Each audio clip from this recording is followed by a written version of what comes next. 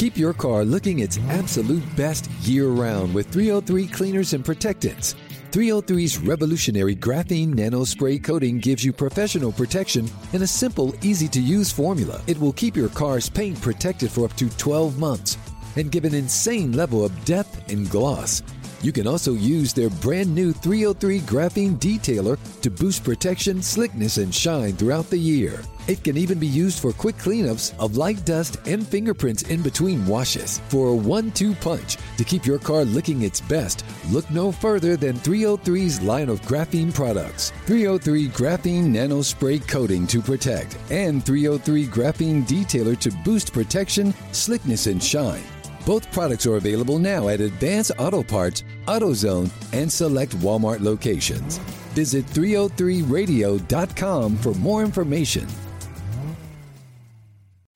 Forget front row seats. We're taking you into the action on the field and in the dugout with Season 2 of Play Loud. Follow some of the league's biggest stars as we mic them up and get the cameras rolling during some of the hottest matchups of the season. Catch real-time reactions from Juan Soto and Francisco Lindor in the field, and catch all the hilarious conversations between players off the field with unprecedented access. Watch episodes of Play Loud at youtube.com/MLB. Play Loud brings you baseball like you've never seen before. This is the Bradford Files. Why do I get to go first? Because you're the baddest. The man who's trained with Dustin Pedroia will today be talking some bullpen, as Rob will be joined by Alex Spear to discuss the Red Sox bullpen and that of the other teams in the AL East. All that and much more on the Bradford Files on WEEI.com.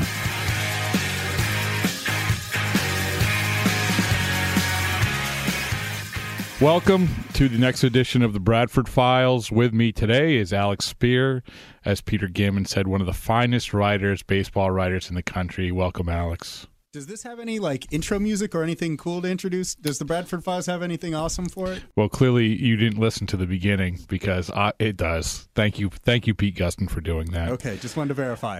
I'm glad to be here. Thanks for inviting me. I was worried there for a second that Yeah. you weren't going to be glad to be here. Today, what we're going to be talking about is the bullpens. Bullpens, about the Red Sox bullpen, the American League East bullpen, and if we have time, maybe get into the broader scope of the Major League Baseball bullpens. About 80% of the names I had never heard of until I started doing the Major League Baseball bullpen power rankings. That's a good reason not to invest heavily in relievers. If you're talking about guys who you don't know and they're among the best in the game, then that's a pretty strong argument as to why you should be, going for the lottery ticket guys rather than the spend heavy guys. Well, it's a good point, and also just in terms of executing the Major League Baseball power rankings for bullpens, it was a beast to do because of that exact reason. But I will say that I feel much more prepared for the season, and that's why I kept convincing myself as I sat down, and it took me 3 hours to do about 4 teams. But at least I feel, okay, you know what? I know how bad the Arizona Diamondbacks bullpen is and what they did to address it, and that'll make me a better person, I'm sure, going forward. Does the D-backs bullpen still have that guy with the awesome mustache, the guy who won the Mustache of the Year award? I cannot confirm or deny that. Was that Listen, Clay Zavada or when I'm just trying to track down splits for lefties on the guy who's going to pitch the 7th inning, which really, the Arizona Diamondbacks, that's the feat in itself. I do not look into mustaches. I'm sorry. It was an awesome one, though. Oh, okay, well. As a ground rule, can we also say that we will not use the word bullish in the course of this discussion? Well, I wasn't really going to use it, okay, but outstanding. I'll join you in that. If you have to hold back from that, then that's your prerogative. All right, fair enough. First we're going to get into the Red Sox bullpen. Obviously, this was one of the things they identified at the end of the year. They always identify a couple things they have to improve on. This was one of them.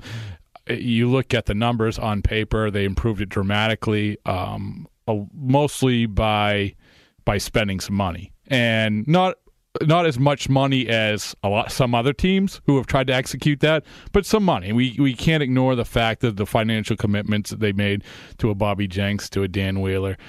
But overall, and I'm going to ask you in a second, Alex, what you think of the Red Sox bullpen. But one of the things I saw when it jumped out to me was how effective Jenks and Wheeler were against left-handed hitters. Right. And along with Dubron, who I think will probably figure into the mix here unless something happens in spring training. Bard really was pretty good against lefties as well. He was pretty much great against them. Yeah, good against almost everybody, but very good against lefties. So you're looking at a group who could be very, very effective against left-handed bats, and it's kind of like the model that they had with Manny Del Carmen to a certain degree, which they always said, hey, you know what, we don't need an overload of lefties in the bullpen because one of our righties is very good against lefties. Well, Wheeler in particular, was outstanding against left-handers. If I can jump in, though, I'd caution you about reading too much into that because the Rays essentially used him as a situational right-on-right guy and would leave him in against some of the feebler lefties in the majors. They would pull him. So he wasn't facing elite competition against lefties because then the Rays would go to their bullpen and replace him, and his previous numbers against lefties were not good. Well, and let me jump in here as well. And it's a fair point, but I guess how I would counter this is maybe they should have pitched some more against lefties because the fact is he was 13th with pitchers of 30 innings or more against left-handed batters. He was 13th in the majors, and that shows you an effectiveness. And true, in years past, he maybe had some problems, but for whatever reason, and maybe it's something to look forward to in spring training to ask about, he was very, very effective against left-handed. But, that was just one aspect of it. I think overall, as the bullpen, much of it's going to be identified in terms of, is Jonathan Papelbon going to be successful? Is he not going to be successful? I'm of the mind that he probably will have a good year.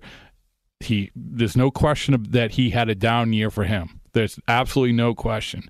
But you can't read too much into ERA when it comes to relievers. We know that, especially with closers, because a couple bad appearances can make that skyrocket. You look at giving up 3 runs or more.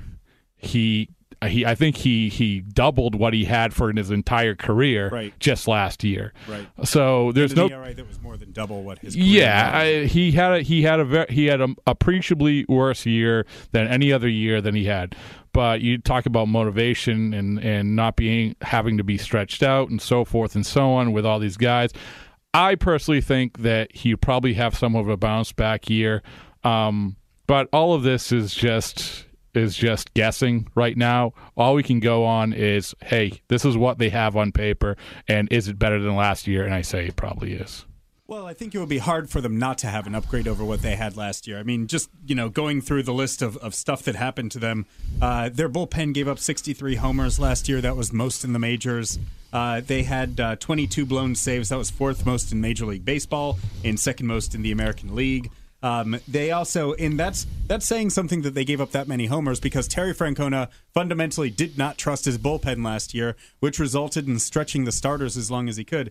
The Red Sox bullpen only threw 445 innings last year, which was 24th in the majors and fewest in the American League East, which tells you something about, with a starting rotation that struggled noticeably at times, Francona was always going to try to squeeze the extra outs from the rotation rather than going to the bullpen too early. So I think you're right. There clearly has to be some identifiable improvement on their part this year.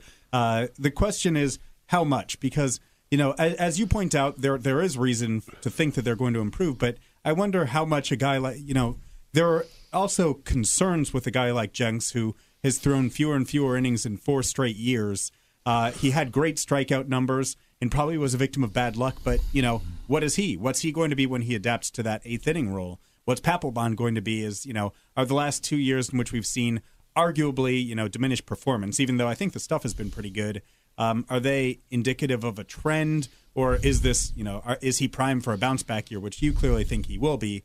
I tend to think there's got to be some kind of bounce back as well, and the results of which would be a better Red Sox bullpen. Well, let's talk about Papelbon a little bit, because I can sit here and say he's going to have this bounce back year, and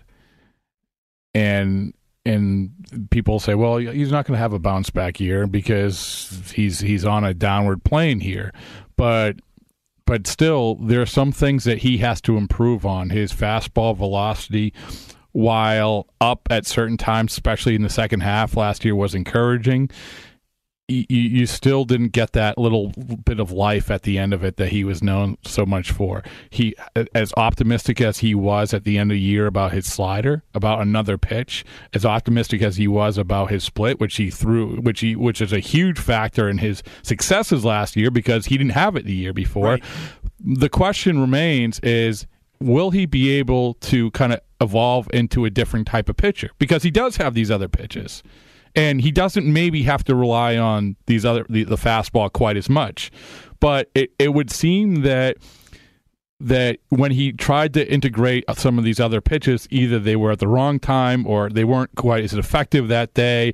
And it just seemed that there were times where it just wasn't all coming together for him. The stuff might have been there, but it just wasn't all coming together for him. Yeah, I think it was a really weird year for him because there were times, on some nights, all three pitches were there for him, and it was like, holy smokes, this is, a more impressive pitcher than we've seen since, maybe 2008, 2007 on certain nights. But then it wasn't consistently there. So I think that that's the bigger question, and I do think that you're right, that he can no longer live and die with his fastball because, seemingly it's lost some of that explosion at the end. I'm not sure why, because the velocity readings are great, but it just seems like, like the degree of swing and miss isn't the same as it was. You see more foul balls against the fastball and just fewer punch-outs that he's able to get with it, which is why he's become more dependent on the secondary pitches. So there are questions about him, but I think, lost in Papelbon's struggles in, an ERA in the high threes is the fact that he continues to be viewed as, one of the better relievers in the majors and a guy who had a down year rather than a guy who's now a crappy pitcher and who has no shot of finding it or who you'd have to have, the winning lottery ticket in order to really have a great season from him. Would anyone be surprised if he was back around a 2 ERA this No, season? And I think that's where there's a disconnect in terms of the people who understand what's going on and the people who don't, is that so many people, they'll call to WEI and say, Papelbon had a terrible year last year. He was awful, and how can you ever go into next year as a closer? You pointed out perfectly. He had a down year for him. There's no question about that. But still, the down year for him was still he remains amongst the best closers in baseball. I mean, I think that's hard to argue. Unless he has a second season like this one, in which case he's going to be falling from that pantheon at the wrong time as he's hitting free agency. Oh, well, yeah. Yes.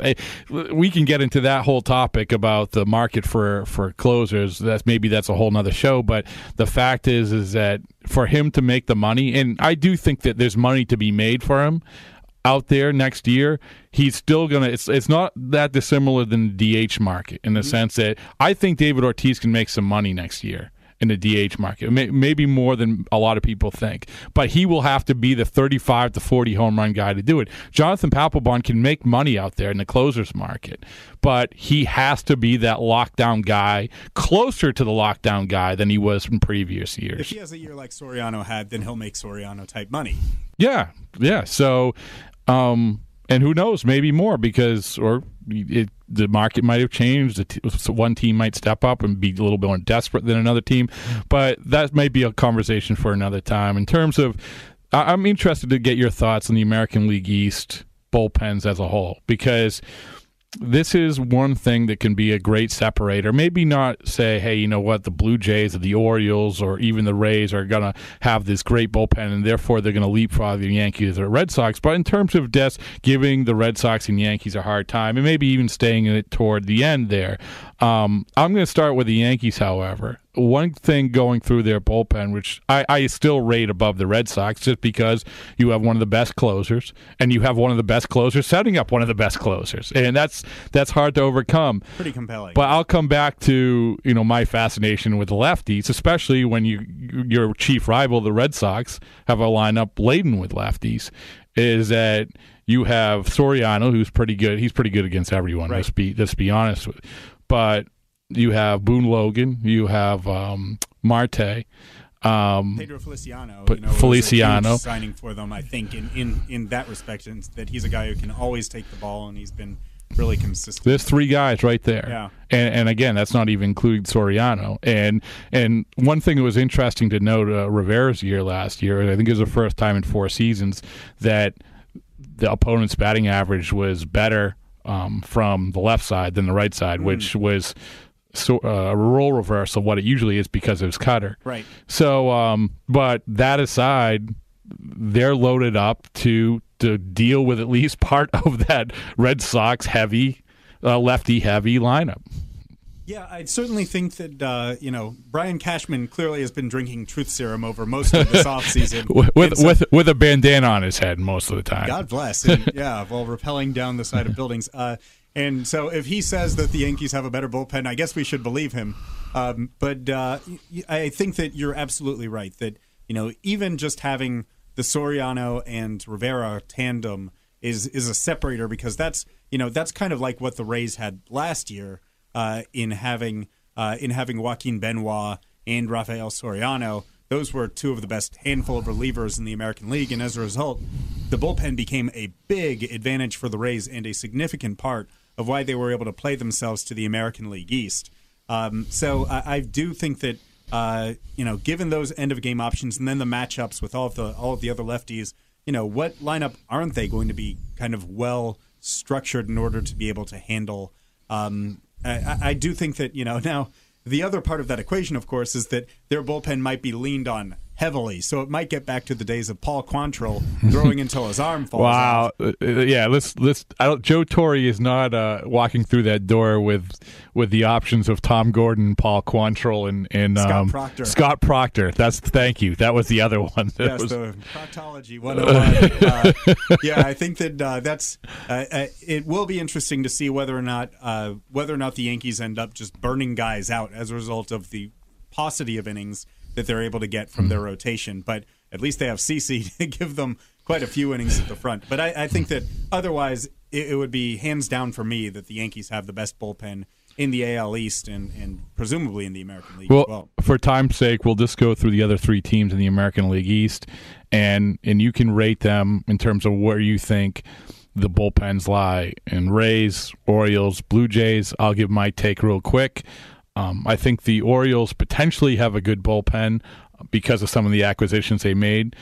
Remains to be seen. I think that if Kevin Gregg can really cement himself as a legitimate closer. I think the wild card in that situation is Mike Gonzalez. If he can come back and be healthy, then you have a guy who you can implement there with maybe even an Accardo. I know that he's more of a risk, but I think that there's some potential there. Blue Jays along the same lines. Can Francisco be that guy? Can Dotel supply them with the consistency? Frazier, can he get back to being the consistent guy that he really once was for them? There's a lot of wild cards. And then I would go with the Rays as the last one. The Rays, who had such a good bullpen last year, but so many question marks. You go from they're talking about J.P. Howe as a possible closer. Coming off of Tommy John. Coming off Tommy John surgery. Kyle Farnsworth, we know how that has been throughout that. Welcome back to the AL. Yeah, I mean, he's my poster boy for when a team tries to throw money at a problem in the bullpen. The Yankees throwing money at Kyle Farnsworth that year was the example of it not working out and why sometimes you don't want to go down that road. Cashman even has given that as an example of why he doesn't like to give money to middle relievers. Yeah, and then, but they also have this kid McGee who they're looking at as the kind of closer in waiting. Sure. Good for them, but until that happens, that might not be a strength. And right, the in-waiting process is never the ideal one for a team as it's structuring its bullpen. And as good as the Rays bullpen was last year, let's not forget how horrific they were just a couple of years ago. So one thing we've seen with all bullpens is that the ebbs and flows of it. The Red Sox are another example. Sure. Very good bullpen in 2009, not so good from top to bottom 2010. In answering your question, Rob, I have no idea how the other bullpens shake down for a couple of reasons. First is the volatility that you've cited on a year-to-year basis. No one ever knows what's going on with a bullpen. And secondly, I didn't know half of those moves that had been made. I exaggerate only slightly, but it's been tough to keep up with the musical chairs that have been going on with all of the bullpens in the American League East. So that part has been a bit confusing. So overall, yes, I think that you're right. The Rays, the Rays hit big on a lot of guys last year. Without Joaquin Benoit, are they that bullpen? Certainly not. And do they have a guy who could be Joaquin Benoit part deux? I have no idea. I think that remains a vast mystery. I do actually like some of the personnel in the Orioles bullpen. For instance, Koji Uehara. I love. What? That's the one I forgot. I apologize for that. And he had a historically good strikeout to walk ratio last year. I think that he was like 44-4 or something ridiculous. I knew there was a reason I was optimistic about that Baltimore bullpen, and when I brought up Accardo's name, I'm like, that cannot be the reason that I was optimistic. But you brought up the name that I had missed. Yeah, Uehara is a very interesting guy, and along with Greg, both of those guys have succeeded while pitching and closing, for that matter, in the American League East, although I think that Uehara probably has some pretty significant health concerns attached to him, so that's a significant mystery. But it's interesting what the Orioles have tried to accomplish in rebuilding their bullpen. I think I like the Orioles bullpen as the number 3 in the American League East, just in theory, because they have guys who have succeeded in the AL East. But that said, there are a bunch of wild cards with them, as there are with these other 3 teams we're talking about. With the Blue Jays, I like Frank Francisco's stuff and think that he was actually a good kind of buy low guy for them this coming season. Frazier has actually been he's surprised me with his consistency and performance over time against the Red Sox. His numbers against them are outrageous. But I think that we'll see. Is there a lockdown closer on any of those 3 teams? I don't think you'd be as optimistic about any of them as you would be about Papelbon. So, I think that there's a lot to be sorted out. The Orioles had a terrible bullpen last year. Can they turn it around? I don't know. We'll find out. Well, yeah, it's a discussion that we're going to keep on keeping on, and we'll probably get back at it once spring training happens and some of these teams start sorting out these bullpens. So for now, thanks for coming along for the ride, and we'll catch you next time. Always a pleasure to be shotgun in the Bradford Files.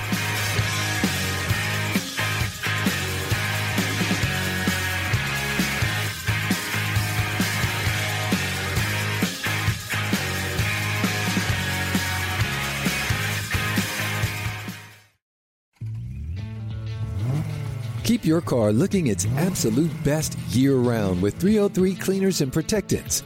303's revolutionary graphene nano spray coating gives you professional protection in a simple, easy-to-use formula. It will keep your car's paint protected for up to 12 months and give an insane level of depth and gloss. You can also use their brand new 303 Graphene Detailer to boost protection, slickness, and shine throughout the year. It can even be used for quick cleanups of light dust and fingerprints in between washes. For a 1-2 punch to keep your car looking its best, look no further than 303's line of graphene products. 303 Graphene Nano Spray Coating to protect and 303 Graphene Detailer to boost protection, slickness, and shine. Both products are available now at Advance Auto Parts, AutoZone, and select Walmart locations. Visit 303radio.com for more information.